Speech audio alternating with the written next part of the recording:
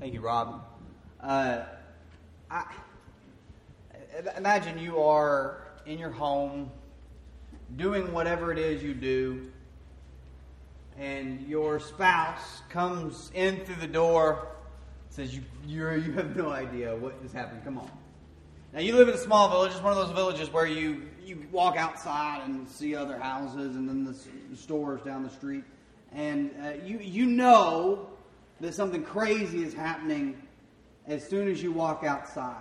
I'll never forget when that hurricane hit Houston. I lived about 3 hours from Houston. Was it Rita? Rita hit Houston? Anyway, hurricane hit Houston. I lived about 3 hours from Houston. I walked outside and smelled salt water. I thought, oh, that can't be good. And it wasn't. But you can almost sense when something crazy is happening. I notice it in the church building here. I'm looking at all of you while all of you are looking at me. And someone can come through that door, a ninja, a stealthy ninja can come in that door, and half of you are like, what happened? You just know when something in the room, the atmosphere in the room shifts. You just know there's a kid's being crazy in the back. You know when that's happening. And you walk out of your house and you feel people are rushing past you. So other people's husbands have told their wives, and other people's wives have told their husbands, and they're all heading down to the main area of town where everyone gathers. See, what had happened was a man who had been lame, not like the way the kids say it now, but he couldn't walk. A man who couldn't walk, who had been begging for a long, long time, sitting at the gate. And then you find out later, as the story goes, that this guy who used to follow Jesus around, but after Jesus died, and some people say came back to life, but you don't know if that's true. This guy named Peter was walking in and healed this man. The man was asking him just for money, and Peter said, like a good minister, said, I don't have any money. But what I have for you is more than what money can buy. And he heals him. He picks him up, and another guy's walking, and no one knows what to do. Typically, when things don't go as we planned, whether they're good or bad, we don't know how to react. I remember one time in a choir concert, no one looked shocked that I was in choir just now. At a choir concert, I was standing there singing my little heart out, and the girl behind me started to fall. You don't know. Maybe you don't know this. Don't lock your knees. When you're standing in front of people, if you lock your knees long enough, you will faint. It's weird. And the choir teacher always told us this. Don't lock your knees. We don't want any percussion heads, just on the ground. So this girl behind me locked her knees. And I felt the force coming. And so I did what any good Christian high school student would do.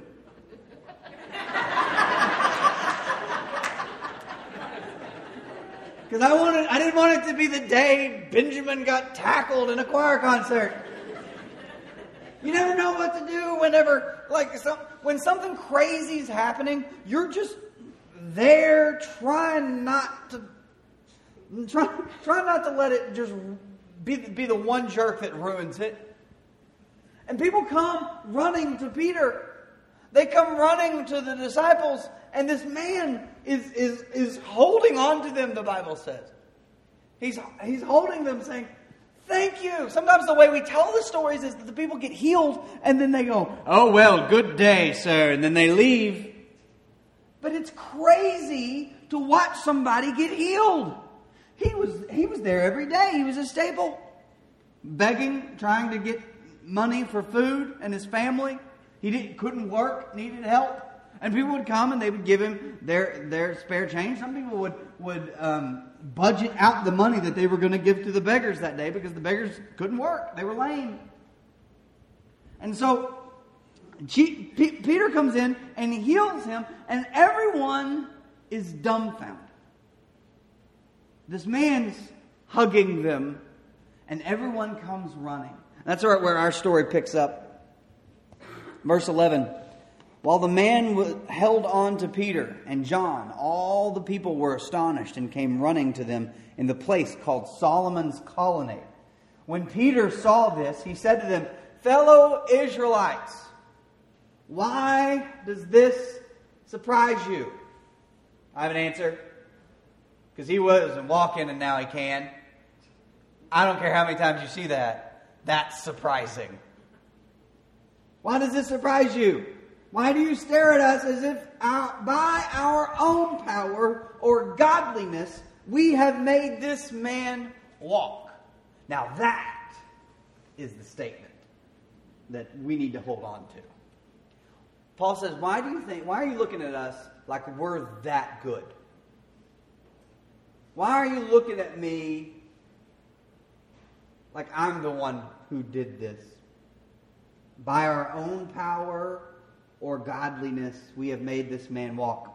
The God of Abraham, Isaac, and Jacob, the God of our fathers, has glorified his servant Jesus. You handed him over to be killed, and you disowned him before Pilate, though he had decided to let him go. You disowned the holy and righteous one and asked that a murderer be released to you. You killed the author of life, but God raised him from the dead. We are witnesses to this.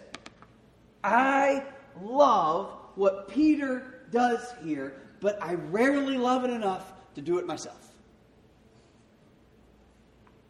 I would rather, in a lot of situations, and maybe you're like me, just the instinct is to take credit for the thing you just did.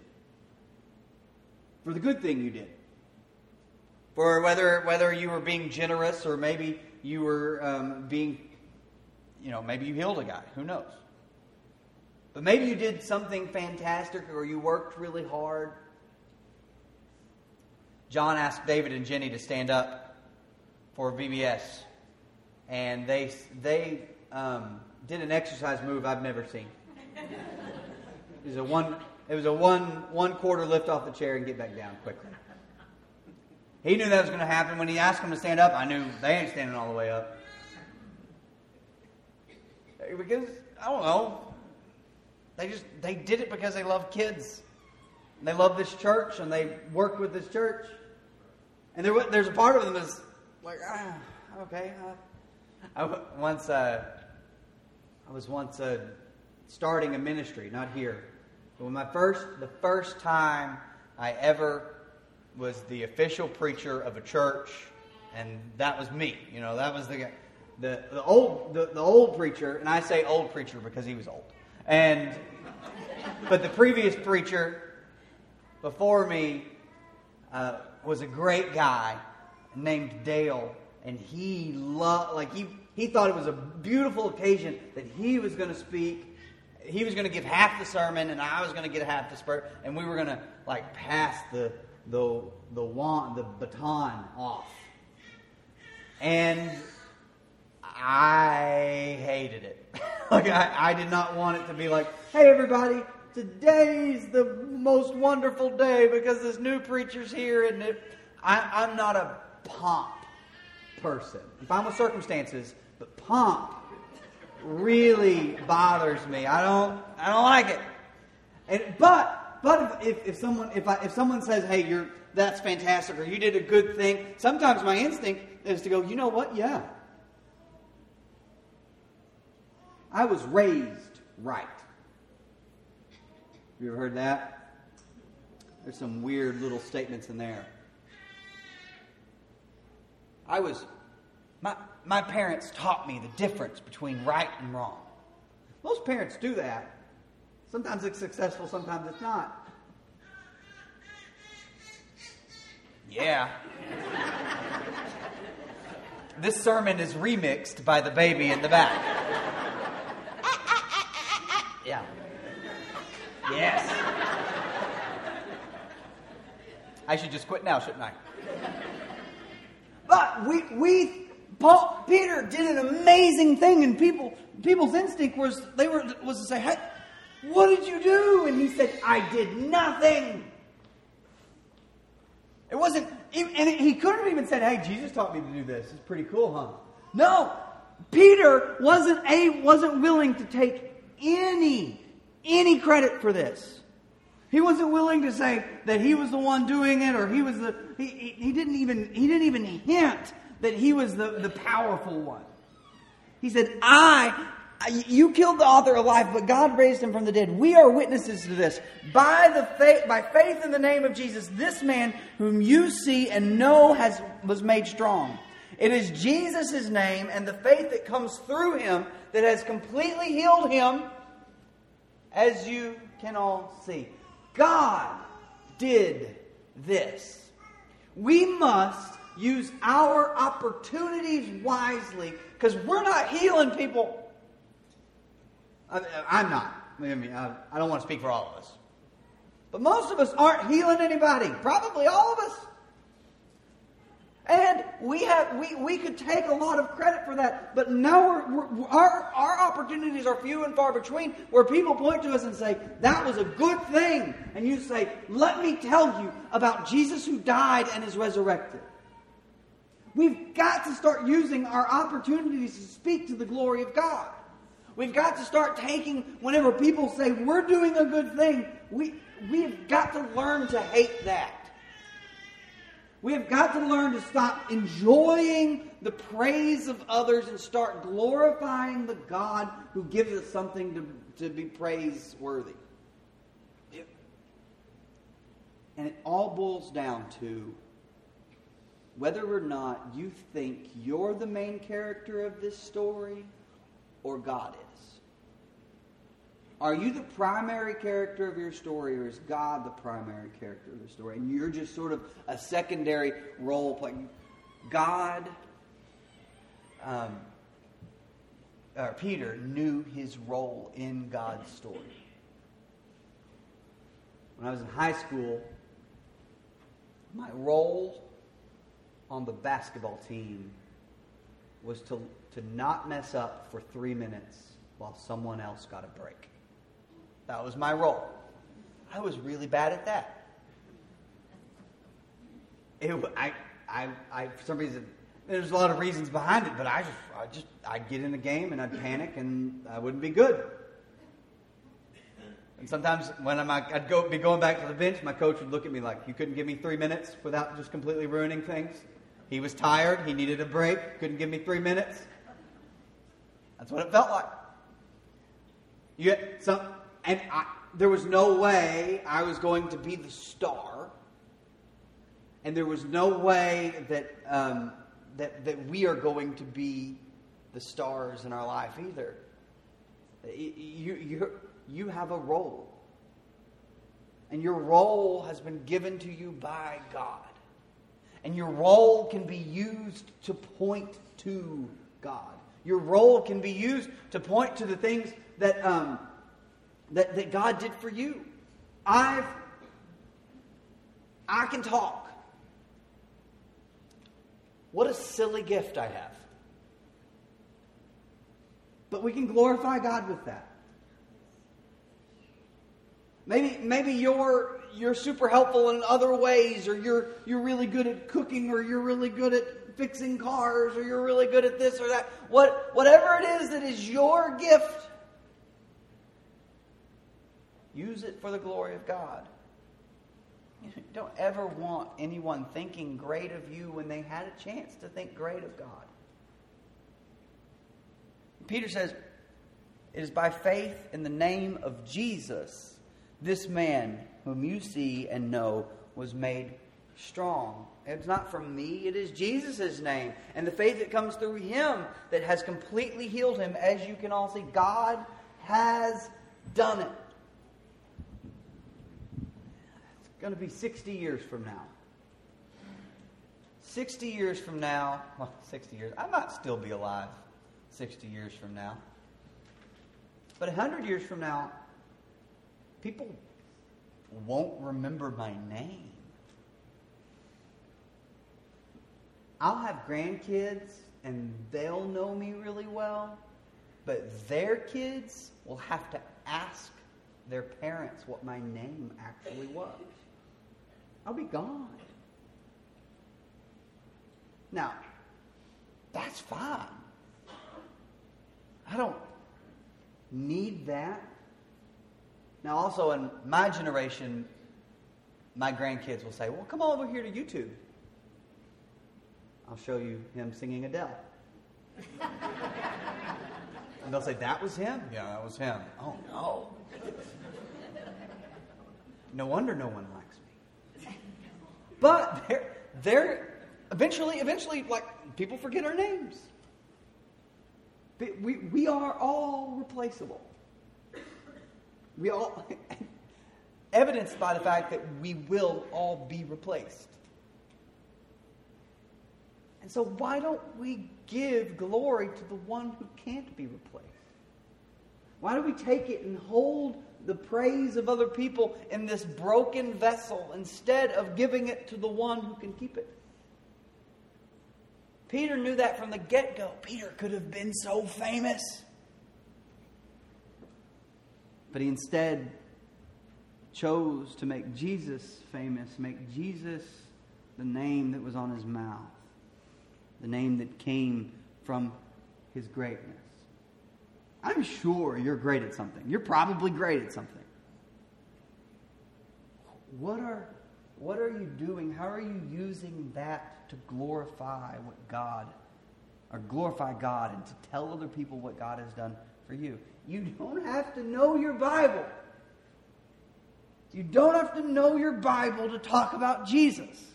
You have to know your Bible to talk about your Bible, but not about Jesus. Jesus was the Son of God. He died on the cross for us as a sacrifice, and he rose on the third day. So I follow him as king. There we go. That's all you know. Is Jesus king? Yes. Why? Because he was resurrected. How did he die? On a cross. Done. I live this way because Jesus lived and died and rose again for me. That's it. That's the only message you have to know to share with other people. When people say, I just don't know enough about the Bible. What will people say if I tell them about Jesus? What will they say? Oh no, they might say something.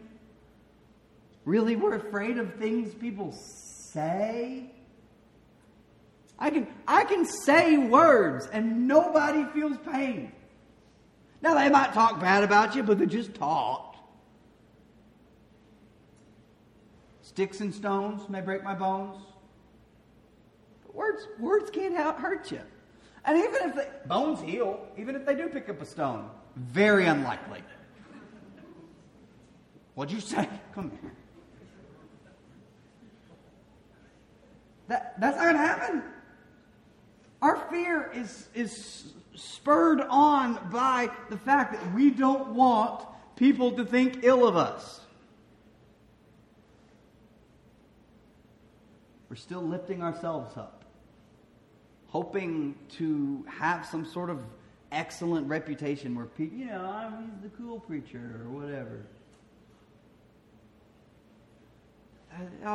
They're a Christian, but they're not one that'll like really push Jesus on you. Whoa. So we just part-time now? Or should we be using everything we've got in our tool belts to help other people find the kingdom of God? I think it's worth it. And you've got to decide whether it's, one, real, and if it's real, it's worth it. But if it's not all that real to you, there's a good chance it's sort of this secondary thing that you do. And I'll take all the glory for me. But you could use your gifts to point to God. and impact generations. There will be people who believe in Jesus and not know your name. That should be the goal of your life. Is that 100 years from now, there are people who believe in Jesus and they don't know my name. But they believe in Jesus because I spoke about him to their great-grandparents.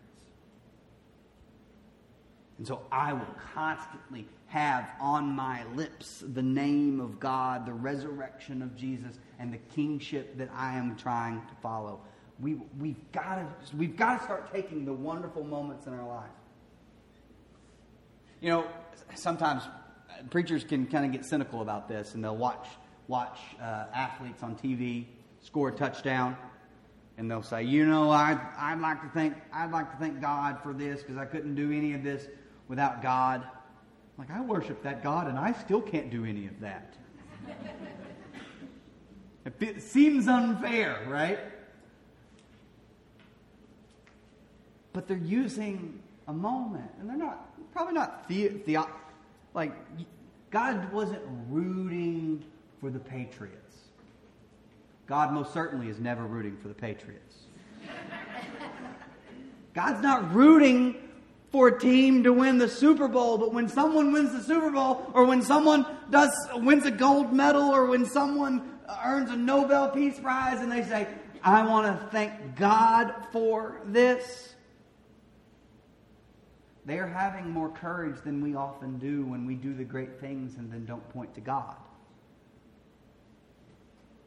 I don't care if it's like not a complete understanding. Like people don't have to pass a theology test to talk about God on TV.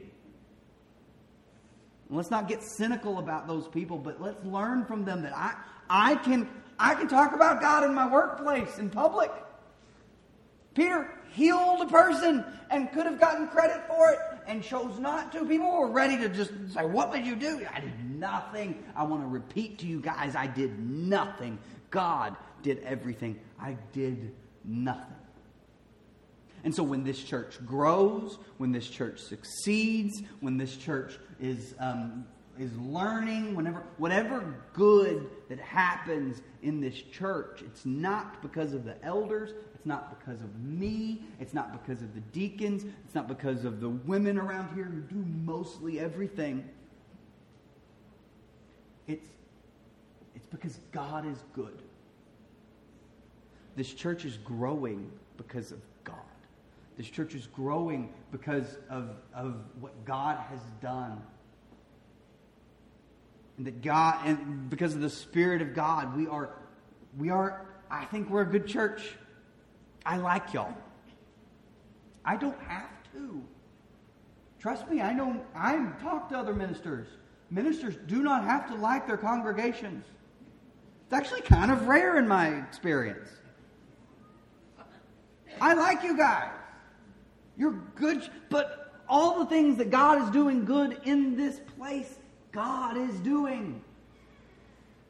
It ain't Benjamin, it's not Eddie, it's not Todd. It might be Johnny, but he's not here to ask. It is none of that. We're so lucky to get to do what God would have us to do. So let's continue to give God the glory while we do it. God is moving. Let's get on board. And once we're on board, let's never take credit for the movement God gives us, but always give glory to the one who is moving. If you want to get on board with the movement of God, if what Peter says is Jesus died on the cross and rose again, if you believe that and haven't given your life to it, today's the day. Please come forward while we stand and while we sing. Hear the sweet voice.